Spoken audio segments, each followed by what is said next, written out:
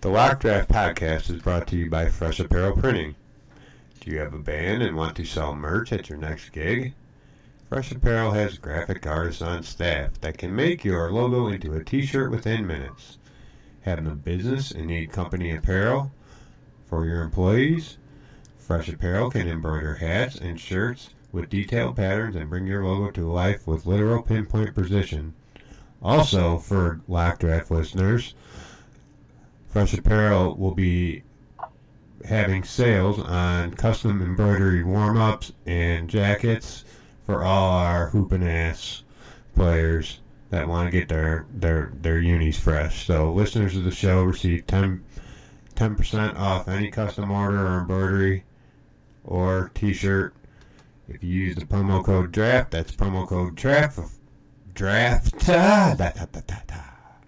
Fulfill all your custom clothing needs at freshapparel.co, not .com, or call 219-864-9009 today and use the promo code. Guys, come on. You remember, right? Draft. Okay. Which coincides with this episode. It does, actually. You're right. Ah. Oh boy, guys. You guys ready? Back at it again. Ah. Hey. Boys and girls. Women and men. Babies and toddlers. It's the Lock Draft Podcast. Lock Draft Basket Hoops Podcast. Coach John Puglisi, Nationwide West. Uncle Dougie. Or what have you been calling me, John? Lately? What have I been calling you lately? Yeah, you know. Dateline Dougie. We're here to talk draft, though. But that's a little inside joke between me and John.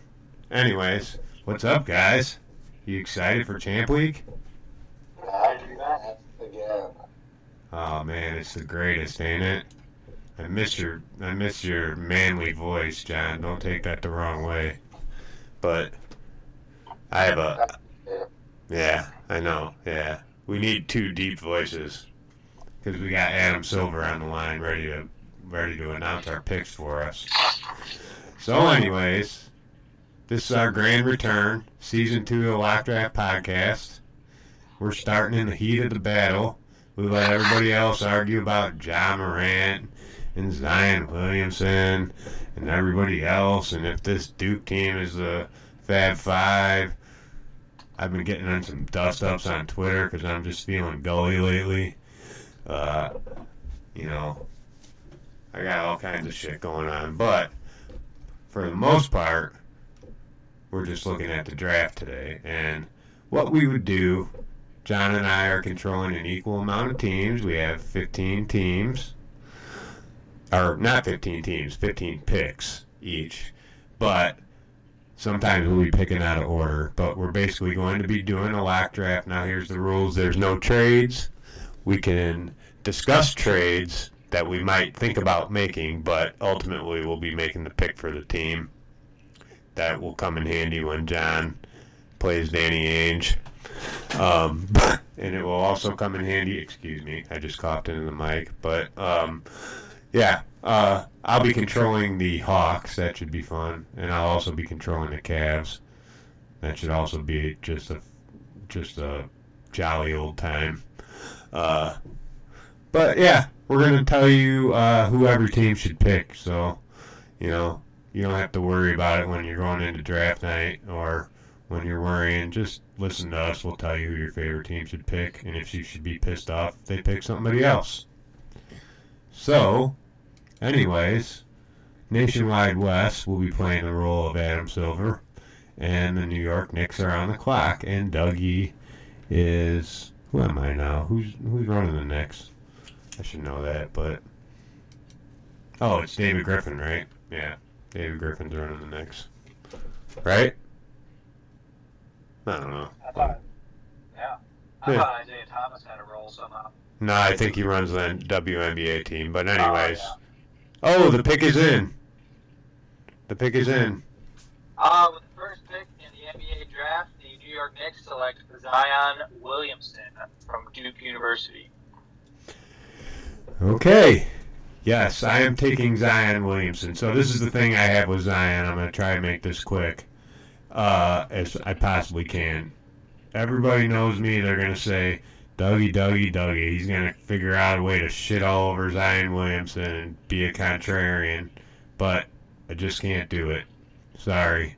And it's not because I do not have questions about Zion Williamson. It's that in that market with that guy, I don't think a lot of people realize that everybody wants to think that winning is the number one focus of an NBA team, but actually the number one focus of an NBA team, especially the Knicks and James Dolan, is to make money. So Zion will do a lot of that the first day he walks in the door, and you can't argue with the fact that he's a once-in-a-generational type player. I mean, I would be remiss if I went and picked somebody else just to be contrarian when Zion is kind of like the guy that I will always tell, like an Anthony Davis or a Karl Anthony Towns or somebody that is, I don't know, once in a generational, once in a 10 years, whatever the hell you want to call it. You know, it's just somebody you have to take. And that's and I do actually have some questions about if he is the best player in the draft, but they're not. So it's not that serious to where I wouldn't take him. So I'm taking Zion. I'm going to put all kinds of asses in the seats. I'm putting all kinds of jerseys getting sold like that. He'll instantly become the number one jersey seller in the league. So from a business point of view and really from a basketball point of view, if you look at their depth chart, Lance Thomas, Noah Vonleh, I mean, it's not at power forward. You know, he can get in there with Kevin Knox. That's a nice little forward combination. And, you know, they're pretty set at point guard. You can argue they could take a big, but why would they when they could take Zion Williamson? So I take Zion Williamson, first pick. If he doesn't blow out his knee in the ACC tournament. True. With the second pick, the Suns select Ja Morant, guard out of Murray State. Yeah, I selected for the Suns here at John Puglisi on Twitter. You know me. Yeah. I The think coach. I think it's one of those picks where I believe the Suns need a ball-dominant guy outside of Devin Booker as a guard. I think they need to add some athleticism in the backcourt and someone who can really pass. I think that's probably Ja Morant's best attribute is his ability to pass the basketball in the NBA. I think he's going to read pick and rolls really well with DeAndre Ayton. I think it puts Devin Booker in a better position than he currently is in, although I think anybody they guard in this or that he take in this spot will potentially do that. And, you know, I think Ja Morant is a guy who we don't know a ton about. Like, it's really hard to take dudes who are mid-major minus players, which he's on a mid-major minus team, but he's that explosive and he has that ability to put himself in a position to be really good in the league. What that means in terms of his ceiling, I have no idea. And I just don't. So, you know, I think he's a talent. I think he has some polarizing attributes that are exciting to watch. I don't know if he's Russell Westbrook or if he's the dude in Portland. Like, I don't know Damian Lillard. Like, I don't know what his actual ceiling is, but I don't think he's like anyone else in this draft. And I think he'd be a great addition to the Suns. Let me ask you one quick question before I throw my pick in, my next pick. Do you think Ja Morant really is the number one point guard in the draft? I don't think he's the number one point guard in the draft. I think he's the best guard in the draft. Okay. Which I think is really different. I don't I do think he's too. the best point Yeah. guard. I don't think he's the best true point guard. because I don't think he is a true point guard. Just like I don't think Russell Westbrook's a true point guard. Right, exactly. You know, I mean, Russell Westbrook's a guy who's averaging a triple-double. We've never seen, outside of maybe Magic Johnson, do anything like Russell Westbrook is doing. They're very different. You know, so I don't think he's the best point guard, but I do think he's the best guard. Fair enough. All right, and third on the clock is Cleveland, and their pick is in, and the Cavs select Rui Hachimura, forward from Gonzaga University. So yeah, I'm gonna go with best available here. They need to get some firepower in that lineup, and whether Rui's able to do that now or 2 years from now or 3 years from now, I mean, his upside is probably higher than. His upside is probably higher than anybody else's in the draft, and I know I could take R.J. Barrett here, and I'm really on the fence with it. I like R.J. I think I just made the next pick for John, but I'm going to take Rui because it's really close for me, but I think Rui has so much more to learn, where I think that RJ is already such a student of the game. I think Rui's upside and the fact that I have another pick in this first round, I'm going to go with Rui here.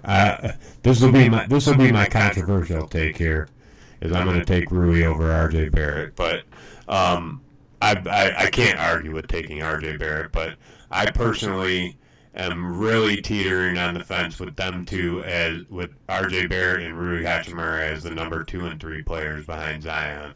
So I'm taking Rui. Shock for you guys. Chicago on the clock, and a little bit of foreshadowing from Uncle Dougie.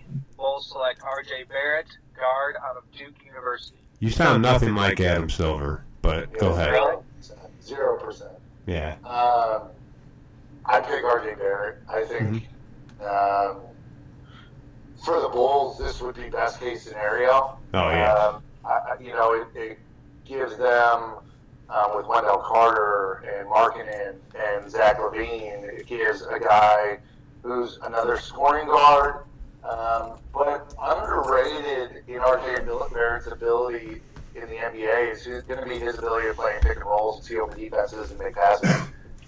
He's not necessarily like your prototypical playmaking guard, and I don't think he's a scoring guard in the NBA. I think he's just a solid guy who hits, all 3 major stat lines in games. I don't think he's a triple-double guy, but, can he be 15 to 18 with 6 rebounds and 5 assists? Yeah, I think he can, and I think that would be a total win for the Bulls. So I don't think R.J. Barrett is a savior for a franchise, but with a young core like the Bulls have, I think they'd be thrilled to have R.J. Barrett slip to them at 4 in this spot. Right, yeah. I agree with you too, and that was my main kind of dilemma, was who has the better scoring offensive upside? Is it Rui or is it RJ? And I was at RJ for a long time, but I think that Rui with his body has it. I don't know. You would take RJ over Rui, right? Like if you had my pick. Well, I've been a believer. I mean, I picked Rui Hachimura to win the National Player of the Year here this year. I believe in Rui Hachimura's ability. I really do. That's why I asked you. I think his upside is better than anyone in this draft. Yeah. And I believe that. I think he has better I include upside Zion in that too. Yeah, I think he has better upside than Zion. Yeah, and so I believe in what Rui's going to do in year 2, 3, and 4 here down the road. I think he's going to have a bit of a learning curve, not unlike the learning curve that Colin Sexton has had. I still believe in Colin Sexton here moving forward for the Cavs, and so I like those two together. But I don't think the issue is he going to move the needle for the Cavs? In year 1, I don't think he moves the needle, but I think it gives him a great place to really learn and to play within that organization and get better. So, if RJ's off here, they can't get John Morant, if they can't get John Morant, I'm talking about the Bulls. Yeah. If they can't get John Morant, then RJ RJ would be the best case scenario for him. So, but I like Rui at 3. Yeah, and that's another thing I thought about with Rui is that the Cavs are not they don't plan on being good next year either, or probably the year after that. So they have time to develop Rui.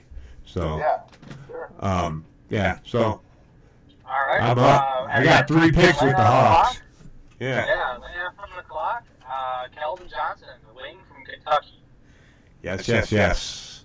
So Keldon Johnson is my red herring in here, and I think he's a perfect pick for the Hawks here. Even though I think I can probably get him at 8, maybe, but I'm not really going to take the chance with it here. I think I'm going to take Keldon Johnson. He's a solid player. I think he's, besides Zion, I think he's probably the safest player in the draft. I don't know if anybody will agree with me on that. There's a couple other guys I like as the safest player in the draft, but I like Keldon Johnson. He's the top player on my board right now at this spot, so I'm taking Keldon Johnson. I look at Atlanta's roster. I'm not really sure who comes back and who doesn't at these wing spots, but we're looking at Kevin Huerter, Vince Carter, Kent Bazemore. I see Jordan Seibert on here as a 4th string too. Like Taurean Prince, it's nothing that's overwhelming. You're building your team around Trae Young and Taurean Prince, or Trae Young and John Collins right now. And at very least, you get some competition at these wing spots. Vince Carter probably won't be back. Kent Bazemore, I don't know if his contract's up, but I think that Keldon Johnson can get past Bazemore in a year or 2 tops, So, and even though Kevin Huerter's the Orange Mamba, Keldon Johnson walks in and takes his spot. So, I would like to have more shooters around. But Keldon's proven that he can hit shots at least. So, I like Keldon, and he's a 2-way player. They need that stuff around there. So, Keldon Johnson. You guys approve? I'm not as big of a Keldon Johnson fan as you are. I just never have been. I've watched him a lot in the SEC. Yeah. I think he's a solid role guy. I think he'll fit in nicely with Trae Young. What that means, I don't really know. In terms of Keldon Johnson's ceiling, what is it really? I think, but I think it's a bit of a reach pick in my opinion. But I've also watched him probably closer with my proximity to SEC and watching as much SEC basketball as I have as anyone. And I may have talked myself out of it a little bit as well. Just because he's, that Kentucky team has just had a bunch of dudes filling a role. But he does some good things. I think he's a really good NBA defender as well, which I think can really help Trae Young as a backcourt mate. Right. Yeah, I'm picking 2 picks later too. So like I said, depending on what I would hear, I would say maybe I might wait till 8. But either way, go ahead. John's got 2 picks in a row. Yep. Coach is on the clock. With the Grizzlies at 6. Cam Reddish, the wing from Duke University. I think underrated in everything that Cam Reddish does is his ability to play with the ball in his hands. I think he's gotten into too much of a role at Duke, and it has taken the ball out of his hands. He's not as good in decision making. He hasn't played in a pick and roll often. He settles for jumpers. He doesn't get all the way to the rim. But this dude has a pure stroke. He's going to a franchise that is void of talent, especially young talent, although Jaren Jackson was a home run pick for them last year, and a guy who I didn't think would do as well offensively as he has. So a great pick by them last year. I think they need to follow up with a guy who can make shots, and a guy who, in my opinion, again, I go back to passing, I think he's going to be better in the NBA playing with the ball in his hands than he has been in college, primarily because he hasn't gotten a lot of opportunity playing with a ball-dominant guy like R.J. Barrett and with a guy like Trae Jones. So it's been a decent year for him, but I feel like he's been going 75%. And I think you'll see a different Cam Reddish leading up to the draft, and then I think people are going to be wowed at his ability to make shots from NBA three-point range. No, yeah, I hear you. I think that you're right about him. He put every time you've seen him before he went to Duke, he had the ball in his hands all the time, and he's really dynamic with it. But there's 4 guys on the team that are having the ball in their hands more than him right now, and that's fine. He's shown quite an ability to be able to spot up and shoot, which was kind of more of a question for him. He was just kind of a bucket getting machine in high school and AAU. So to see him be able to spot up and shoot, which, you know, like when you go to the NBA, you're going to actually have to take a step down and play a role sometimes, and he's shown that he can come and play a role too. And so that's not necessarily a bad thing. Sometimes people think that he's getting shut down by the higher talent above him, but really he's just proving he can play a role, which is what a lot of mid-lottery picks do. So you're up. John's up again at 7 for the Washington Wiz. Coach up again, Wizards. DeAndre Hunter, wing from Virginia University. Yeah, I love DeAndre Hunter. I thought he could have potentially been drafted last year, in the lottery. Like, this is a guy who's had a fantastic year on a really good Virginia team. He shoots the 3 really well. I mean, he's shooting something like 46% for 3, albeit limited attempts, but he still can shoot it. He's got a nice stroke to him. And I think he does a lot of things that the Wizards lack. I think his ability on the defensive end is going to be really high level. I think he rebounds the ball really well, especially for his position in the NBA. I think he's a better scorer. I mean, he's playing at Virginia for Tony Bennett, who's a fantastic coach, but in a system that, isn't necessarily, it's not an open style system. It's not like he's playing at Duke with the ball in his hands and doing different things the way that Coach K does it. I mean, he's playing in a blocker mover offensive system that, they don't have many guys who score it in double figures and who put up big numbers. So, I just really like what his upside is. I think similar to a guy like Rui Hachimura, I think his best basketball is ahead of him. And I think he could be a really good pro. And if he fell to 7, I think the Wizards would be absolutely ecstatic. Right. And I like that when I see him on the floor playing against Duke, even with Jack Salt and with all the other guys, Diakite, DeAndre Hunter looks like a man out there with the rest of those dudes. Like, he looks like he belongs on the floor with them guys. And he does, he takes these little very advanced offensive mid-range game, and he was like taking it to Zion. He was taking it to, he was the only person really doing it. I'm interested to see if he could stretch out to NBA 3-point range. I'm sure he can. But, and he's also two-way, which the Wizards need some more of too, so I agree.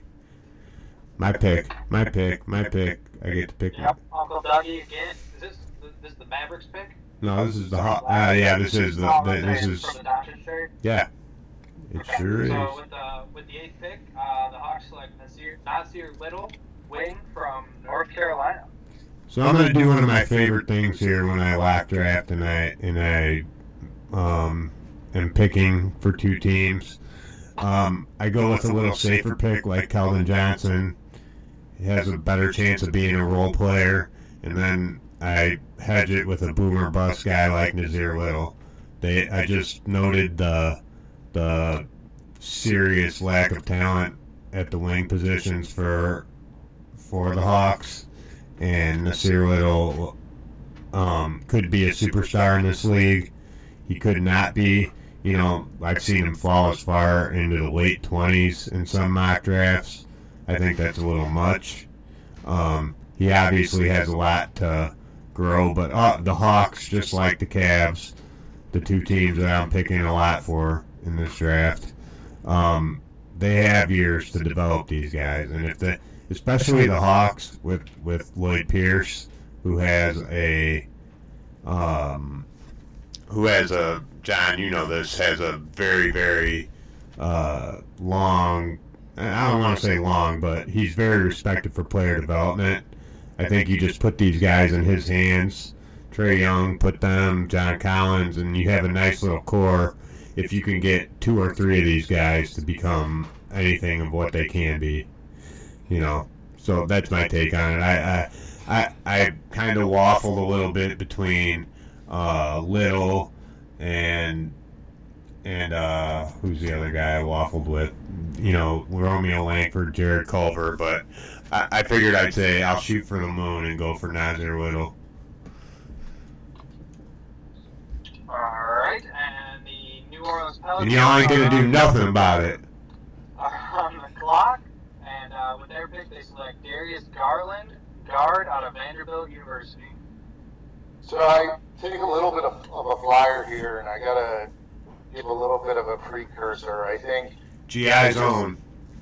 I think that interestingly enough for the Pelicans is depending on what happens with what they plan on doing with trades and free agency and that kind of stuff is going to have a lot to do with this. I mean, when you're talking about the Pelicans, you've got to be thinking about where they're getting with Anthony Davis. So you could definitely see them going with the shot block. Somebody who they can help fill a void there with what he's going to leave. But there's just not one that I want to reach at here.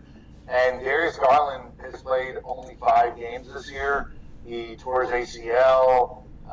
He's been in Atlanta just working out, rehabbing since he tore his ACL. So, what I like here and what I think with Darius Garland is he showed a very unique ability to score the basketball in college. Yeah. He shoots it at a high clip. You can put him with Aaron Holiday and play a bigger guard. But I think it's going to be really difficult to make this pick as the Pelicans if you don't know what's going to happen with Anthony Davis.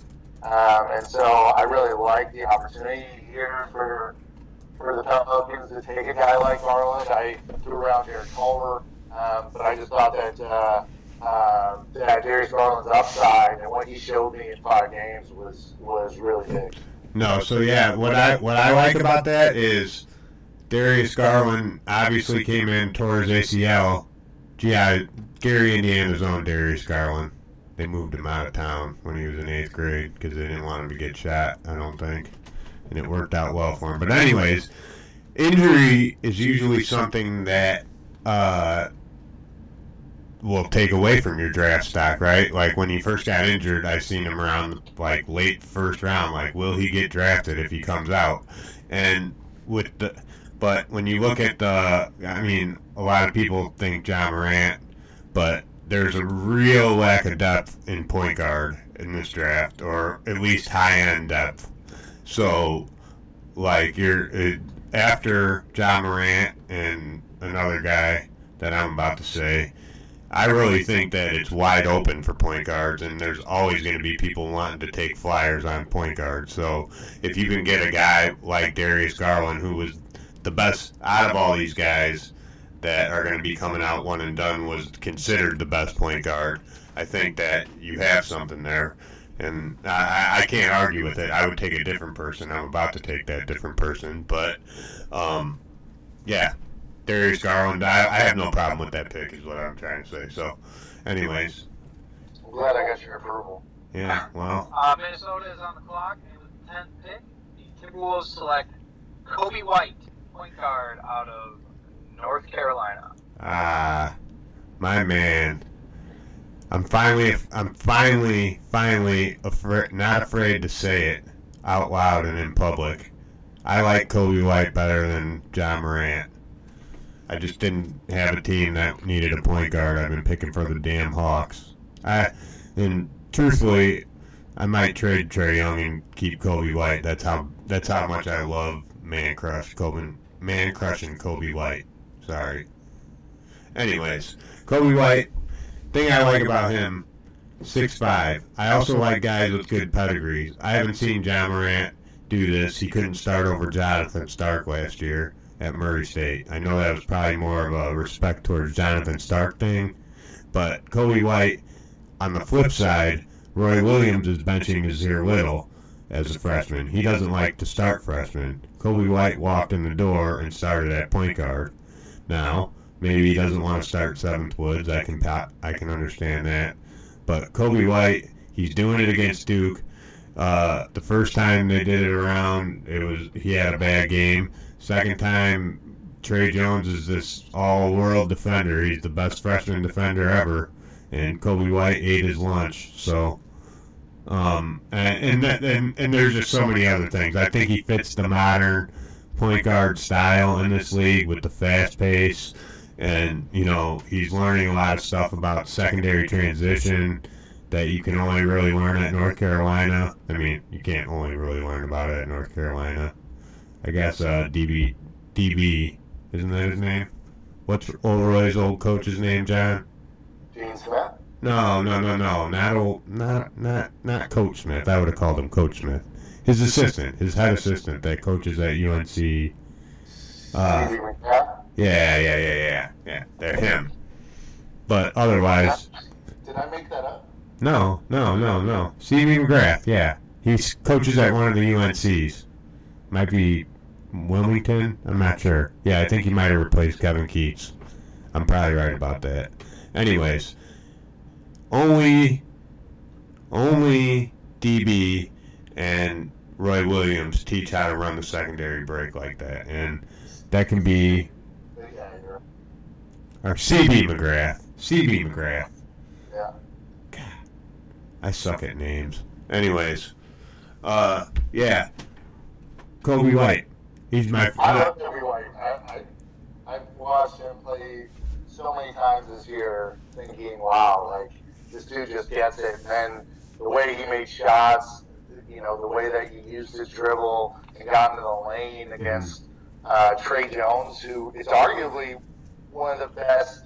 He's arguably the best on-ball defender in college basketball this year. Kobe White ate him up. And I think most people would argue with you saying arguably.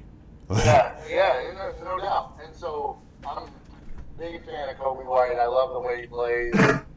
He's all of 6'4", 6'5", and I think that's only going to help him. That's a good pick. I like it. Like, and then you're walking in there, now you're running with something where you can whatever. Yeah, I mean, you'll be hearing a lot more about Kobe White. You can just count on that. So I'll just stop now and let John make his pick. Number 11, we have the Miami Heat. Coach selects Jarrett Culver, the wing out of Texas Tech. Yeah, I'm a big Jarrett Culver fan. This may be a reach for him here. I recognize that. And the Heat have a lot of needs. I think if they fall this far down to the lottery, they're going to be picking a role guy, But Jarrett Culver can do a lot of things. I think he's a guy who's going to score it average at the NBA level, and he'll be a guy who, he'll struggle a little bit offensively early in his career, but I think defensively, the things that he can do there are really going to help him. And I think it adds a dimension to this Miami Heat team with them losing Dwayne Wade. Jarrett Culver has some athleticism and is able to run the court, push the ball in transition. So this may be a reach. He may not be, the 11th best player, in this draft. But I do think he's got an enormous talent, and I think that'll go a long way. Yeah, I think that Jarrett Culver works out fine, and they talk about the Heat culture all the time. He seems like the perfect guy to fit into that, where he's going to come in and work hard. He defends his ass off, and that's what they like right away. And then they figure they can figure the rest out later if you're going to do that. That's what the Heat do. That's what they're notorious for doing. And they're great with player development, which he does need some development, So I love the pick, and I disagree. I think Jarrett Culver's going in the top 10. I don't think it's you might think it's a reach, but I think that he's gonna go in the top 10. I mean, I don't know if I have him right around 10 as far as overall value, but I'm fully expecting him to go in the top 10 actually.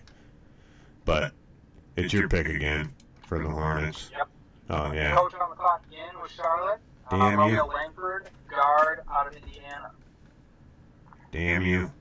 So Langford to me fits in really well with the Hornets roster, depending on what happens, especially with Kemba Walker. That's kind of why I make this pick. Is a guy you got Tony Parker, who's an aging Tony Parker in the shell of himself. You have Kemba Walker, who knows what's going to happen with him moving forward with the organization.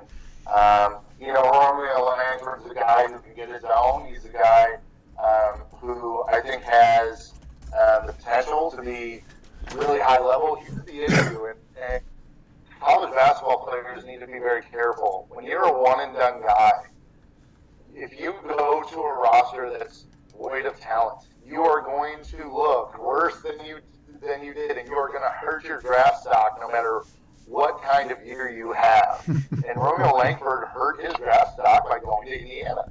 That's just the reality. I hope you're not listening, Mike Laugh. It's just the reality, No, you're right.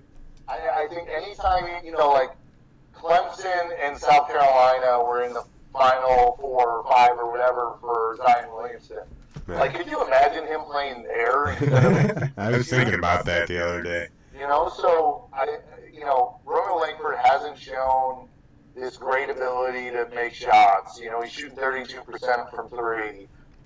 He doesn't share the ball all the time. Well, he has no one to pass to. Right. It's just the reality. And so he takes tougher shots than he probably needs to. The rest of the roster isn't good enough for him to make plays for other guys. And I think he's a good pro. I would pick him and Kellen Johnson around this position, and say that I think both of them are going to be solid pros. And I think Langford, is 6'6", and he does have ball handling abilities, and he will be able to learn the pick and roll game. But playing at Indiana didn't help him this year. Okay, that's good. All right, yeah.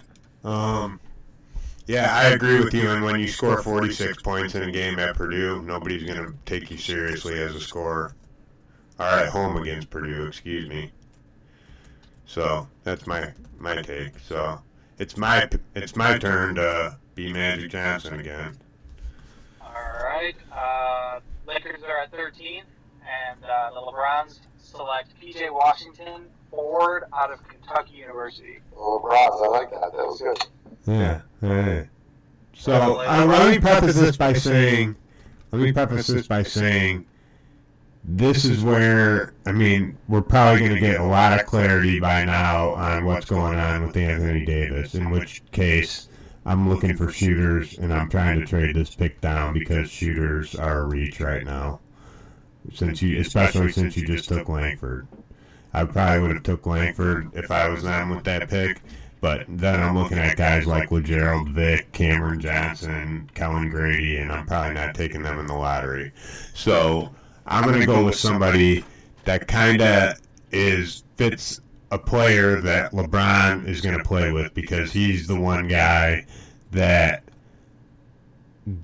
is definitely going to be around. They're not trading him, right? So you're getting defense in the paint. You're getting a guy that knows what he's doing. It's very for as long as we've been doing this show, I've been talking about P.J. Washington's basketball IQ, which is something that's very underrated. Toughness is another thing that the Lakers need on their roster. They get that with P.J. Washington. He might be the coldest, toughest. I don't know. I don't really want to have a lack of a better word, but he's not backing down from anybody. Let's put it that way. And so, yeah. And I've been a P.J. Washington fan. I have him ranked 7th on my board right now. That's probably pretty high for some people, but I'm a huge fan of his. I think that if you can get him in the late lottery, that's a steal, because at very, very least, he is going to fill like P.J. Brown, I don't know, like Tyrone Hill, but with a lot better offensive skill type role on a team. And I'm just huge P.J. Washington fan. He knows that. I tweet at him all the time about how awesome he is. So I'm a big P.J. I've watched a ton of P.J. Washington, and continue to be really impressed. As I was not as big of a fan of his last year. Yeah. He's been really good. He's a very difficult matchup. He's good off the bounce. He's got a really good first step, a long first step that gets by defenders, and he's really good around the rim. So I like the pick. I think that it's a solid fit for the LeBrons, as Adam Silver said. So and he could even maybe transition, and then like I said, I don't know. I just feel like that there's a very low chance, especially if they get Anthony Davis, that pick is going to be there because it's obviously going to be shipped off to the Pelicans or whatever. But if I have to make that pick and my cupboard, whatever, just all things being equal, I like him as a fit. And I've always loved P.J. Washington, and I've been so happy. I was thanking the heavens when he started his upward swing this year and when SEC season started. So, I don't know if it's my pick again, but... Nope. Coach on the clock, 14 with Boston. Oh, shoot. Kevin Porter, wing from USC. I'm gonna call him a guard, but you can call him a wing. Yeah. So we don't know a ton about what's going to happen here, right? I mean, this is another team that could potentially involve themselves with Anthony Davis. If I'm the Celtics, I'm doing everything I can to get rid of Gordon Hayward and involve him in whenever I can. Right. And there's a potential here that you've got to put in, guys like Rozier or Marcus Smart. And if that's the case, maybe I go another way, like Nickeil Alexander-Walker. But with this, knowing who we are, what we are as the Celtics organization, I could see them trying to position themselves to replace Al Horford at some point here in the near future. But they drafted Robert Williams last year. I think it's a good reach spot for a guy like Kevin Porter who you don't know a ton about. And most people don't. I mean, he's been suspended for the last 15 games of the year. He's a guy who's only played 19 games for USC. He's only started 4 games. But there was a time when people were shocked at his ability and were talking about him being in the top 5. Right. I think it's his ability off the bounce and really his ability to make shots. And I like him. I like his the way he carries himself on the court, and I think he'd be a really good fit with the Celtics, especially if you have to give up either a Jason Tatum or Gordon Hayward or one of those other guards. So, or a few of those guys, which is, could happen. I mean, it's a very strong possibility here. So, that's why I like the Kevin Porter pick. Yeah, no, I do too. And you know what? I think you could do a lot of things here, and the chances of them having all these picks are slim to none. I think if they don't get Anthony Davis, they're going to be in the market for something else. I personally would hold off on Rozier or Marcus Smart, is what my personal thing would be. I could add any pieces here or there, but with the thought that they're probably going to lose Kyrie, I would probably want to keep one of those point guards. Whichever one you would like the most. I would like to keep Marcus Smart and keep our defensive identity if I was them. But but if you got to make the pick, you got to make the pick. Can't hate on you for that. Hold on. So it's going to be my pick here with the Magic, and I'm going to do a little something different here. So, Adam Silver. All right. Yep, Orlando is on the clock. At 15, the Magic select Dedrick Lawson, forward out of Kansas University. Yeah, rock chalk. So, I'm going to go a little bit safe here with Dedrick. I think that the Magic have been going with, and they've done a lot of good things the past few years, and getting themselves in a position to maybe make the playoffs this year. But their philosophy for so long has been, we're just going to do athletes. They got Aaron Gordon. They got Mo Bamba. They got Jonathan Isaac. That's 3 years in a row of picks. Or maybe 3 out of 4. I think one of them was Hitsonia. But anyways, Now they need guys that are high basketball IQ that can get these guys the balls in the spot where they need, which is lobs, and even also rebound, outlet pass, run out, all that stuff. And I learned from John, because he's such an awesome coach, that Steve Clifford likes to do these run out things. So I'm going to go Dedric Lawson. I think it's a safe pick for them. I think it's a pick that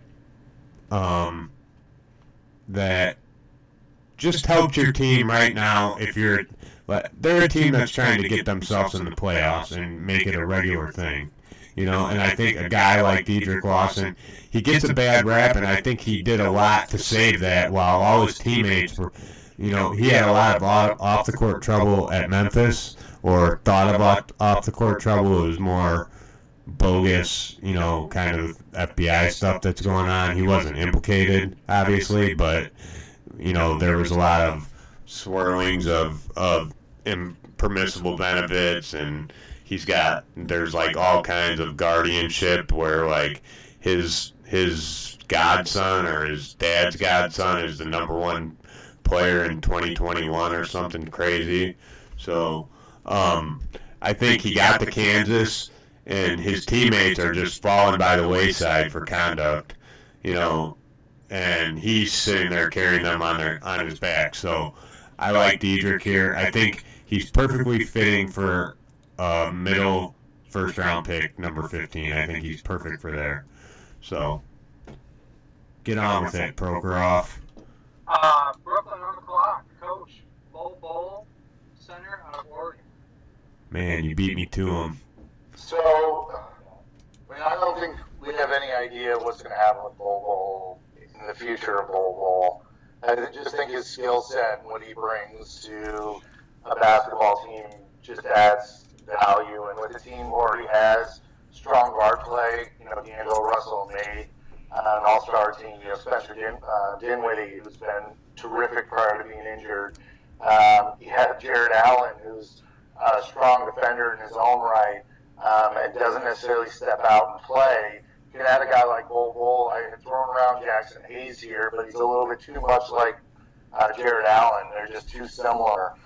So a guy like Bol, I think what actually ends up happening here, I think the Nets have some freedom to do this, is the Nets go overseas and go with an international pick. Right. I just don't know enough about who I would pick with that selection. I throw this out there to the world. I'm just not as hip to international basketball. So, but I do think that they'll most likely go international here. But if I'm staying here with a player who played in college, I go Bol, assuming that everything shakes out with his foot and his injury. But, you know, he's got such a unique blend that it's hard to pass him up.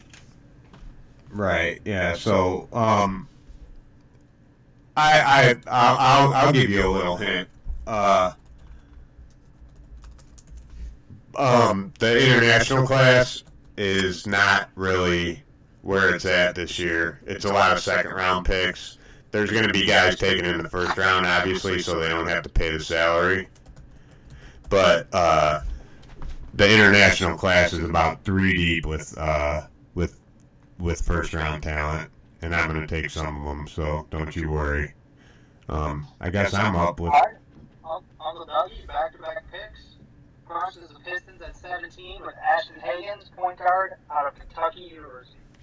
All right, so I'm looking at the Pistons depth chart here, and I see Reggie Jackson, who they just are itching to get rid of. And also at the other guard spot, you know, you have Wayne Ellington, you have Ish Smith, you have all these guys, Luke Kennard, who's another guy they're going to want to score.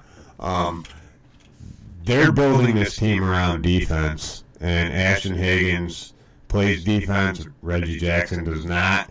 I think Ashton Higgins could come in and play behind Ish Smith for a year, if that's the case, or another veteran point guard. You know, I think Reggie Jackson's going to get traded with this new regime in Detroit. I don't think they're trying to pay him anymore.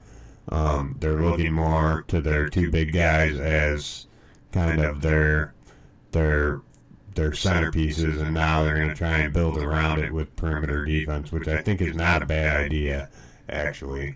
But Ashton Higgins is the best defensive point guard in this draft, and I think that there's a lot of logjam here with the point guards coming up here in the late teens, early 20s. You're going to see a run of them because it's not very high at the high end, but it's high. It starts to get really deep, and people are going to start picking them. So Ashton Higgins, he also has a lot of offensive upside. So you never know. Yeah, I'm gonna go with him. Yeah, I'm gonna go with him, and then I got. Yeah, I like Higgins. I like the pick. I think it's a good pick for the Pistons. I think he's got a strong ability on the defensive end. I think he's shown a good ability with the ball and getting to the rim.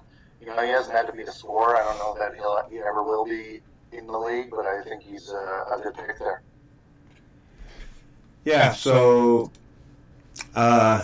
you want international? I got international for you, Wes. Spurs at 18, very international. Goga Bitadze. Bitadze from KK Megamax. Yeah, Megamax, whatever the hell. So Goga is pretty much universally considered the second best international prospect outside of,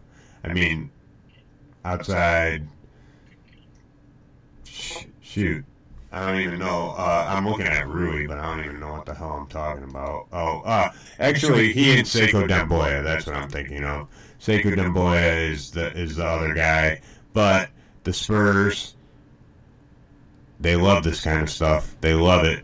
They do it. They do it in their sleep. This guy's going to come in 3 years from now. He's maybe even 2 years from now, maybe even tomorrow. And pretty soon, Daniel Bertans or whatever the hell, he could end up being the next Boban. He could end up being the next, Boris Diaw or whatever. Whoever the Spurs take, because they have 2 first-round picks, they might wait till 28 to do it, but they might save cap space, which they like to do, and picking international guys first, and just that they just get them. They get them. And Bitadze really, Sekou Demboya was the guy, kind of the guy that was always going to be the number one, like the Luka or the. But he's not as good as them. I would more compare him to like Frank Ntilikina as far as talent and upside. But Sekou is not. Goga is kind of the hot name right now as far as maybe surpassing him. So let John get on with the Celtics and see what we do here. Yeah, 19, Boston. Coach selects Nickeil Alexander-Walker, guard out of Virginia Tech. Yeah, I like Alexander Walker. I would, between him and Higgins, I think it's a good run here. And that goes a long way. So, I like what he's able to do with the ball in his hands. Gilgeous Alexander's cousin. There's a little bit of a pedigree there. And I think he does a lot. It feels, from the Celtics perspective, it fills one of those holes that you potentially are going to have to trade to get a guy like Anthony Davis. So I like, this pick. If they have it, great. I think Alexander Walker has as much upside as any guard that you're going to take from, the end of the lottery until 25. So I like it. Yeah, you know what I really loved, and I got in a little tuss with somebody on Twitter the other day about is somebody said something about his field goal percentage at the rim, some analytics bullshit, and that it's really worrisome that he shoots 50% at the rim. Well, what do you notice about Nickeil Alexander-Walker when he's getting in the paint? He's posting people up to become an effective passer. I know you noticed, John. You noticed that You notice that stuff, don't you? Yeah. Like, Man, like, come on, I'm baiting you. Come on, do it. I just have this huge issue with guys talking about field goal percentage around the rim and vertical spacing, and I watch all this film. It's so great. Like, I know more than every college basketball coach in the country. That's why I call myself a scout, and I work as an analytics guru. Like, stop. Just stop. Like, you know, Nikhil Alexander-Walker's not an all-star in the NBA. All right? He's not. But he is a player very similar to Terry Rozier. He's bigger than him, and he's bigger than Marcus Smart. He's really good at pick and rolls. He's a really adept passer in a style, the way Virginia Tech plays, that does not surround him in a place to make a ton of plays for other guys, and he still has 75 plus assists this year. Right. So Yeah. Like, don't talk to me about field goal percentage around the rim and tell me that you looked at his shot chart from December to January 15th. Like, I don't care. Like, you right. just call yourself a scout because you watched NBA last night on TV. Yeah, like, cool, you have 55.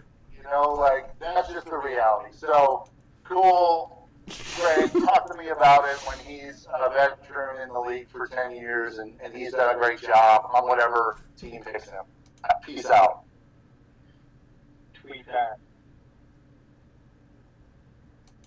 Meanwhile, you send me live tweets. no, I'm not sending live tweets. I baited John in the.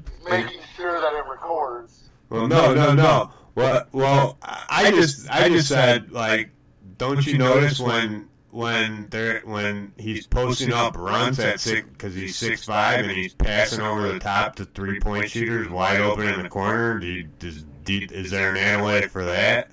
Like, you know what I'm saying? Buzz Williams, throw analytics out the window. Yeah. Buzz Williams is a guy who says, hey, go play as hard as you possibly can to get me a basket. Like, what he's... Like, Yeah.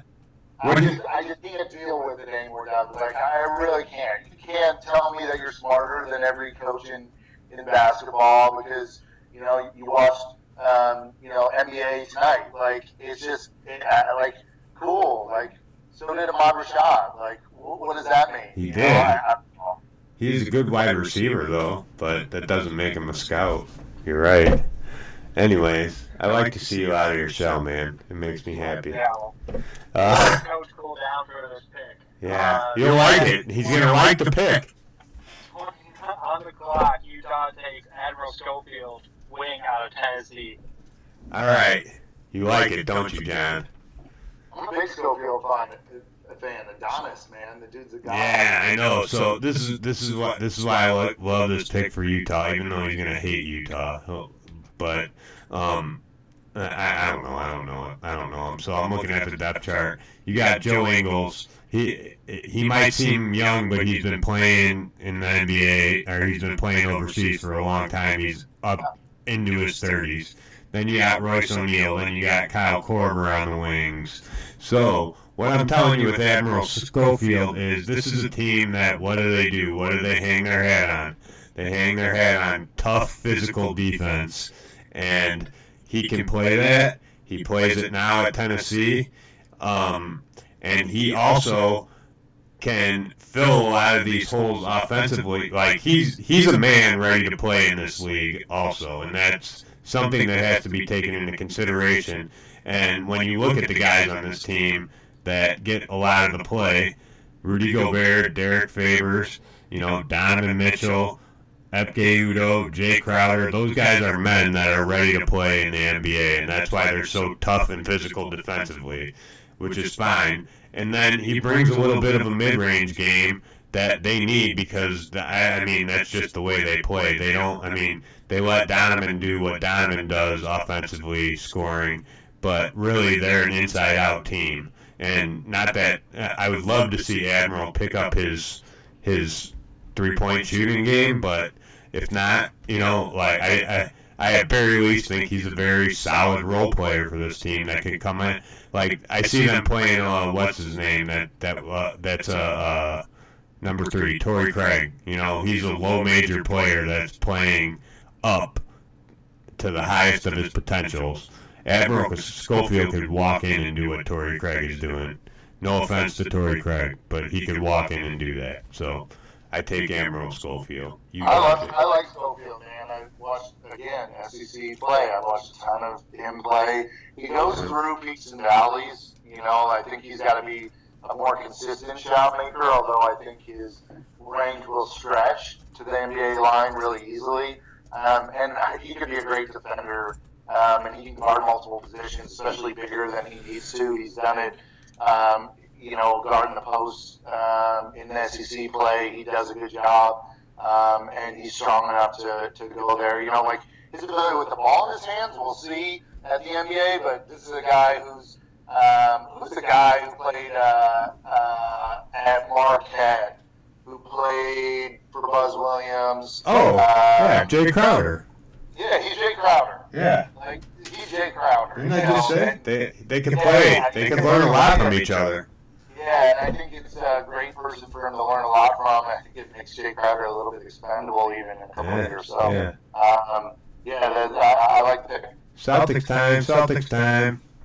Yeah, last pick, it seems like Coach takes Brandon Clark, forward out of Gonzaga University. So I take Brandon. Let me talk before you get me wrapped up.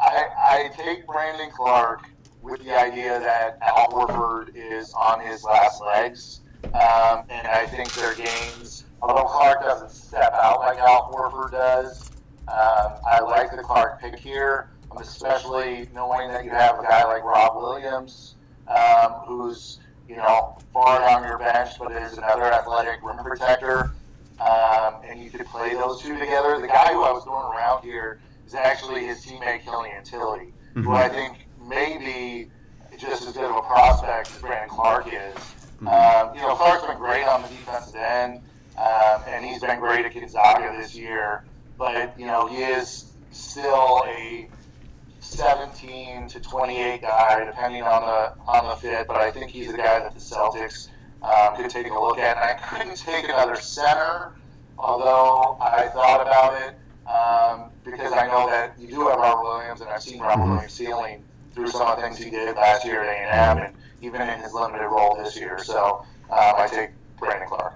Right. I think Tice is on his way out, though, too. So you can, I mean, there's 3 spots, especially for young guys. But I don't mind. I love Brandon Clark. And that's another argument. Man, I got to stop fucking with these people on Twitter, I swear to God. Trying to tell me. 22. Anyways, 22. Second pick of there, first round, Daniel Gafford, big Arkansas. Yep, well, I know John wanted him. I'm surprised he didn't take him with the Celtics with all the Twitter things. But Cavs, they want somebody like Tristan Thompson so they can get rid of Tristan Thompson. I think Daniel Gafford will be better than Tristan Thompson in 2 or 3 years. So the Cavs have that to spend. Now that gives them a 4-5 combination of Rui Hachimura and Daniel Gafford, perhaps. So, you know, no, I don't really have to go much farther than that. They have Kevin Love as their stretch guy, as their stretch big. They need somebody to protect the rim, rebound the ball, catch lobs from Colin Sexton, set screens, do maybe some big-to-big passing with Rui Hachimura. I think this is a really good fit. I think Gafford goes before this, but, you know, in real life, but if you give me this pick, I'm ecstatic with it, and I'm ecstatic with my haul of Hachimura and Gafford if I'm the Cavs. 24. 23. Portland. Coach selects Jackson Hayes, center for Texas. Yeah, I think kind of a similar situation to the Cavs pick. You know, like, I think Jackson Hayes is the guy who probably ends up going earlier, you know, potentially top 10. I think he's too much of a project. I think he's 2, 3, 4 years out, but I think the Blazers can do that here. I don't think, you know, they've got solid guard play. You know, threw around a few guys in my war room while I was going through this, but Jackson Hayes, he can play up behind Nurkic, and I know they have Cantor now. How long are those guys there? Hayes is a guy who can develop, and is going to be a rim protector. He's a much better defender. Enes Kanter is one of the worst defending bigs in the NBA, so I think Jackson Hayes fits there. His skill set isn't great, but like Jared Allen, like Mo Bamba, the Texas has produced some solid rim protecting bigs, and so I like to pick here for the Blazers. 24, Oklahoma City. Any thoughts, Doug? What?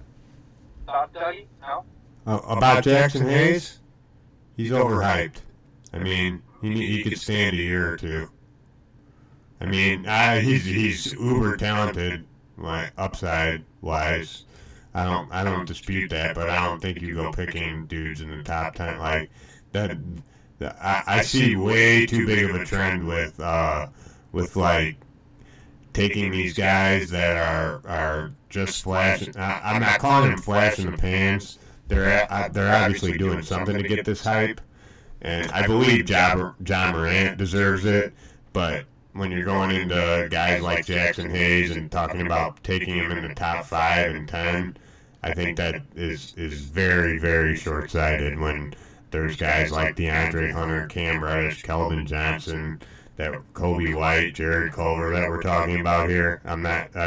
There's no way I would dream of taking Jackson Hayes over any of those guys. But as a late first-round pick where you don't have as much invested, yes, that's a perfect spot for him. So me and John are smarter than NBA scouts. That's your NBA TV armchair scouts. Yeah. All right, Doug, you got Thunder at 24, and with that pick, Oklahoma City takes Sekou Doumbouya, wing out of France.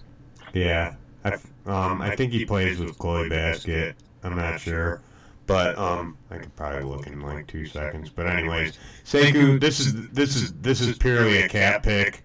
They obviously had to break the bank for Paul George. They're going to have to break it again for Russell Westbrook. They're going to, they gave a pretty healthy contract to Jeremy Grant. They gave a pretty healthy contract to Steven Adams. And they're basically going to have to replenish their bench and start. This is how Sam Presti does things. I don't think he expected really to get Paul George, but actually I do because Sam Presti thinks he's doing everything. So now that Terrence Ferguson and oh yeah, we didn't get to talk about it. Slam dunk champion Hamidou Diallo. Anyways, yeah. Oh, I don't even want to talk about it with you haters. Anyways, yeah, so they're going to go Euro. They're going to stash Sekou. He's really not ready. He's ready physically, but he's really not ready to come out and play meaningful minutes. He could use another year or two in Europe, and he can come out just fine. So, you might have like another Alex Abrines situation, except instead of a shooter, you're going to get an athletic, wing that hopefully becomes a 3-and-D. So let the Sixers getting the 25th pick, man. Is some crazy shit for them. Philly at 25 takes Charles Bassey, center out of Western Kentucky. Charles Bassey, Adam Silver, you should be listening and getting to know your guys' name. They're going to be playing. Bassey fan, man. The biggest question I had with Charles Bassey was, what's he going to last an entire year playing for Western Kentucky? Was he going to go through the year, not get suspended, everything, and go the entire year playing at Western Kentucky? And he has, and he's produced. The problem is he plays in Conference USA. He's another guy who ends up going to a school that just does not have as good of talent as other programs. It's the problem when you go to a smaller school or a team that doesn't have the roster that other programs do. So Bassey, to me, he shoots a really high percentage. I think he could be a backup to Joel Embiid. He's got really good touch around the rim. He also can step out a little bit, although he hasn't gotten to here much this year. And he's a solid rim protector. Like I think that he fits in really well with the other guys that the 76ers have. So I feel like a genius. I feel like you're a genius too. I wouldn't let you grace the microphone with me if I didn't think so. But I'm also a big Bassey fan, and I thought about him a lot, like with the Spurs, and I thought about him a lot when I was picking bigs. I thought about him with Gafford too, but ultimately I like Gafford a little better. And the thing is, I don't really think Bassey, like, oh, he had to go without going or without getting suspended or anything. Mitchell Robinson did it about as bad as anybody could do, and he's doing just fine with the Knicks. You know, so my point was more playing at Western Kentucky for the coach that Western Kentucky has and the turnover that they have. You know, they just rarely get by with a guy who ends up playing for them for an entire season, who has as much pub as Bassey did. I mean, Rick Stansbury has a long history of bringing in dudes who, you know, end up, you know, not finishing the year. And that goes back to his time at Mississippi State. That goes to his time when he was an assistant at Texas A&M. You know his name, right? I don't know anything about Bassey as a human being. Yeah. I just know the Western Kentucky, the way that it's worked under Stansbury, I think, was my biggest question mark. I do know a little bit about Bassey as a human being, and he's from Nigeria, actually. And, you know, he kind of, he's a hard worker, and you know what? He probably needed the money. I'm not accusing him of breaking any NCAA laws or anything, but we know Rick Stansbury's name is spelled $TANSBURY. So, next. So, anyways, next. Hold on 1 second. I got the Pacers. I know who I'm picking for the Pacers. So chill. Run to the podium.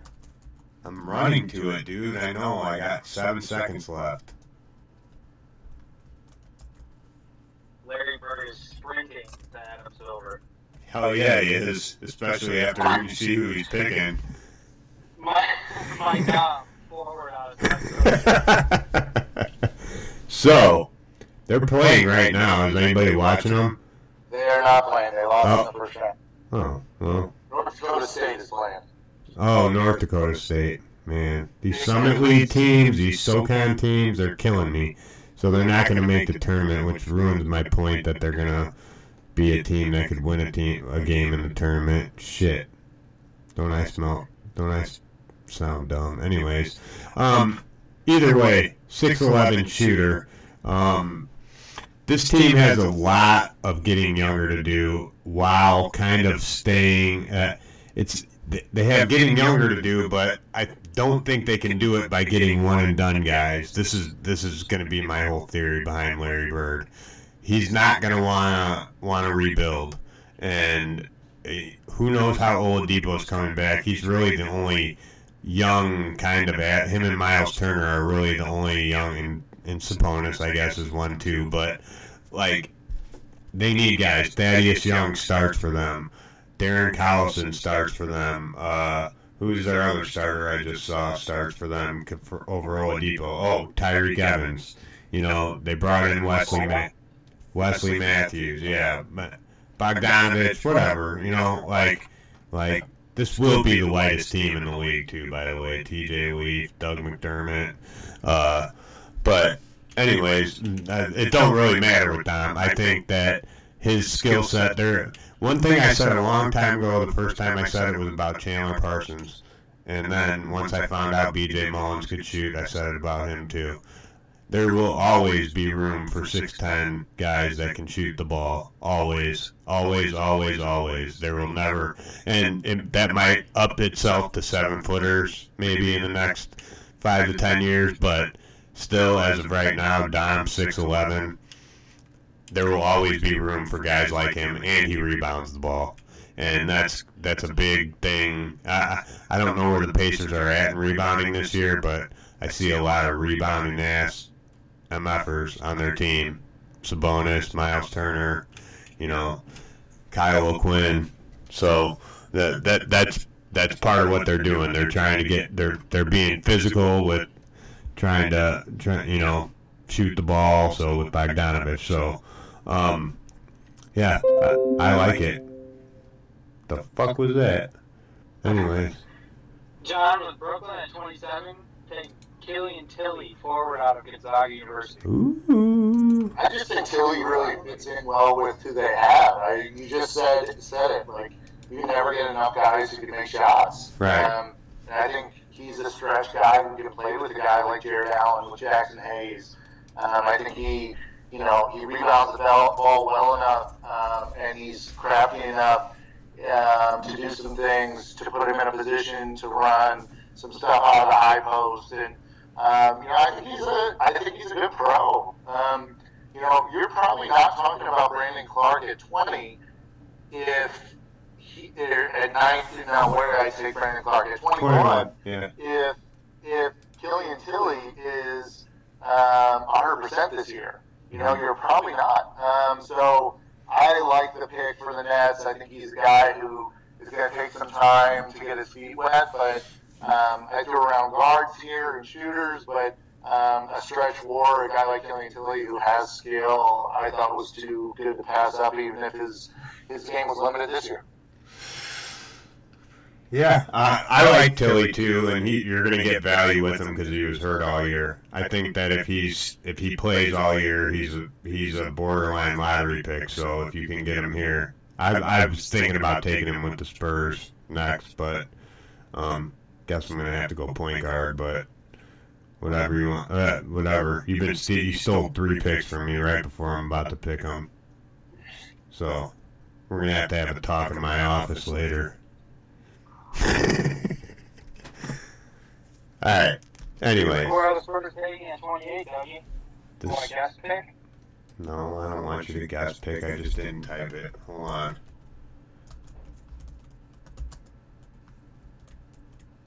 Ty Jerome, point guard, out of Virginia. Yes. So, if you go to the San Antonio Spurs depth chart on ESPN.com, holler at me. If you want to pick up my podcast, I'll clean up my mouth, I promise.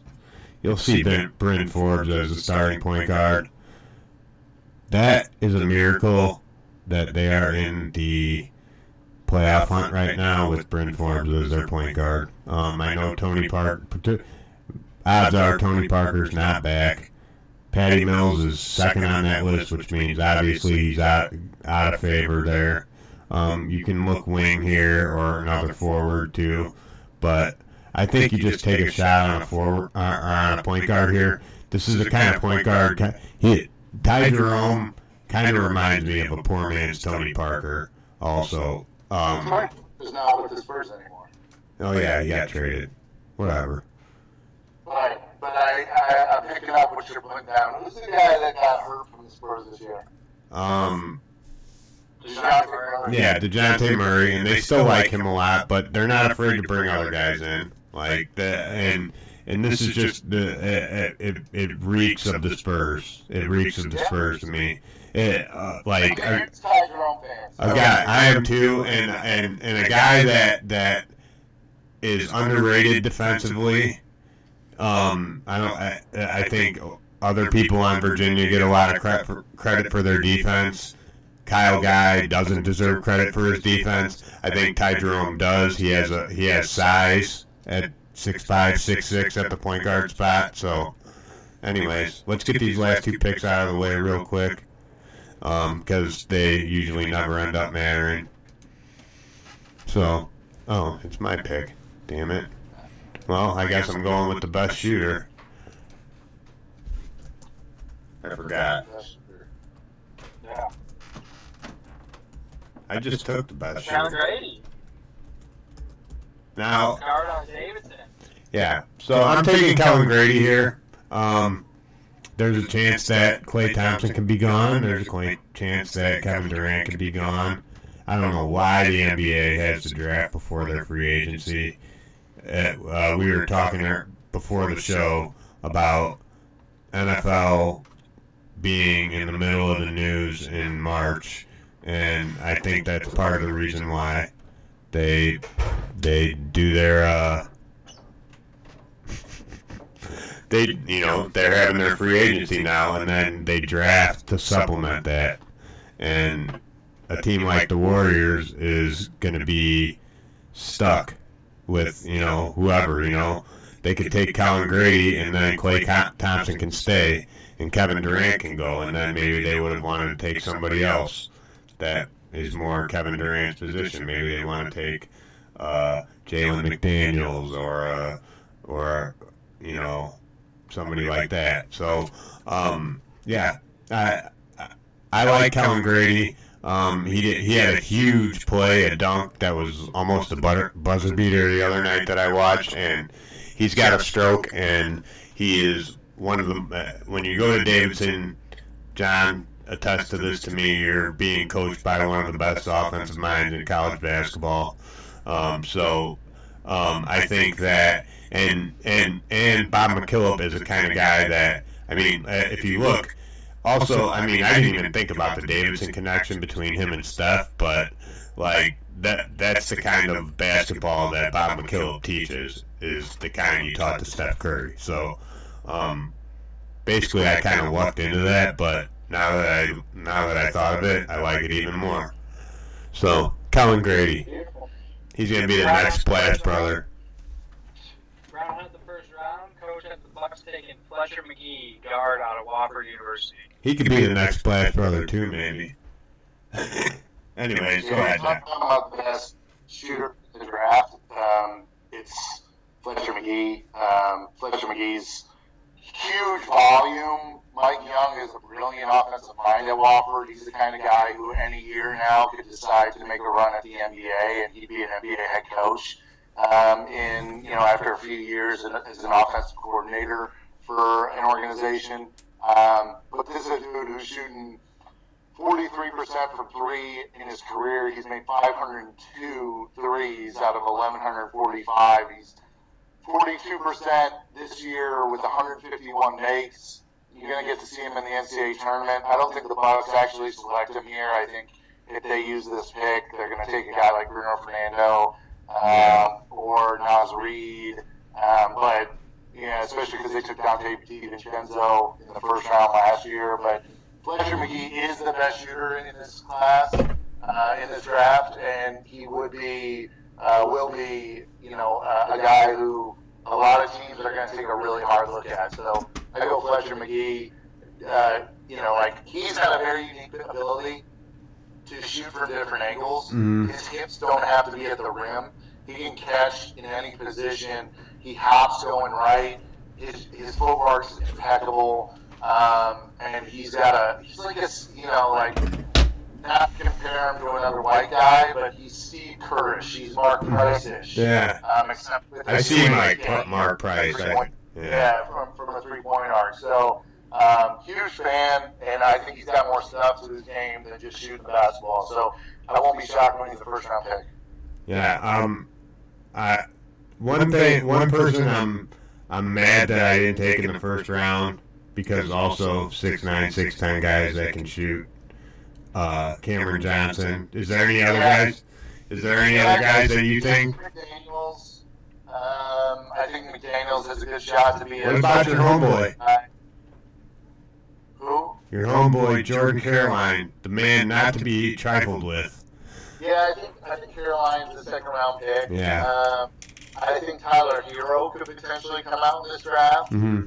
Tyler Hero's another guy who, I actually put down prior to taking Killian Tilly. I actually was going to take Tyler Hero with the Nets. Yeah. There are a few out there. I love Jalen McDaniels. I like Cam Johnson. I think Bruno Fernando is probably a first-round pick. Mm-hmm. But I think we did a damn good job. I think we did too. Adam Silver impression. Shout out to Ryan Silver, West Coast Elite, my dude. Yeah. Shout out to everybody who wants to beef with me on Twitter. You don't want none. I also want to make a statement about Oh, yeah. You're good. I have a very hard time going back and forth with people on Twitter. I I don't don't. ask questions as a guy who's throwing shade. I ask questions purely when I see something that I'm curious about. And I think people would consider it a spat that I had the other night, but it was a genuine question when I asked, what's his name? Who, Jackson? Jackson, about Jackson Hoy, my man. I love you, Jackson, man. Yeah, I asked him about Brandon Clark on Twitter. I think he took real offense to that because I asked if this was analytical or was actual film watching, and he spouted off and retweeted my stuff and all this kind of stuff. And my point is, here's what I want to say is, I'm very curious about the NBA stuff. I'm a coach, right? Like, I'm going to coach again in college basketball. That's what I'm going to do. I've done it my entire life. I don't really care to beef with people on Twitter, to get into back and forths. And there's a place and time to have conversations. But I do believe, and I believe that we're taking too much of an analytical stance on basketball and not enough on the actual way the game's played and what can be done with it. I look back at Zaire Smith last year. Like, Zaire Smith should not have been a first-round pick. And that's just the reality. And there's other guys who are going to be in that position here this year who are going to be similar. And, it's the same thing with Brandon Clark. Brandon Clark is really good. Brandon Clark is a top 20 pick. But Brandon Clark is not the best player on Gonzaga, and he's not the best player in the country. So you can't do that. And you don't know more than every college basketball coach. You don't know more than those guys. And so, Only I do. I know there's time and place, and I was coaching pre-analytics movement a little bit, and I believe in it to an extent. But you can't just throw stuff against the wall and call it breakfast. Right. And that's kind of what I'm seeing in some of these situations. So I wanted to throw that out there because And if anybody wants to, respect everyone who enjoys basketball and talking about basketball, Right. and everyone has their opinion. Right. But you can't just make up stuff and hope that you're right. And I think we see too much of that. So I'll tell you one more. I'll say one more thing about that. First of all, if you're not comfortable in your own skin enough to have an intelligent conversation with somebody who knows what they're talking about basketball, then don't make the comments on Twitter. First of all. Second of all, anybody who wants beef on Twitter, come holler at me, but you don't. And then third of all, if you want to talk about watching film, I watch more film than any scout at any website at any other place combined. So if you want to have a film watching contest, why don't you come and holler at me, because I watch film. That's all I do. I have synergy. So, yeah. I get it. I don't, but I just watch film. I know who's good. I can just watch them. We're back. Yeah, And Dougie, we're back. we're back. Yes, we're back. We ain't fucking going nowhere either. Holla, Black Draft, damn it. Holler at Lola holler at Lola Bunny. Dateline Dougie, John Pug, Coach, Nationwide West. Mother. Father! Almost got through it. Almost.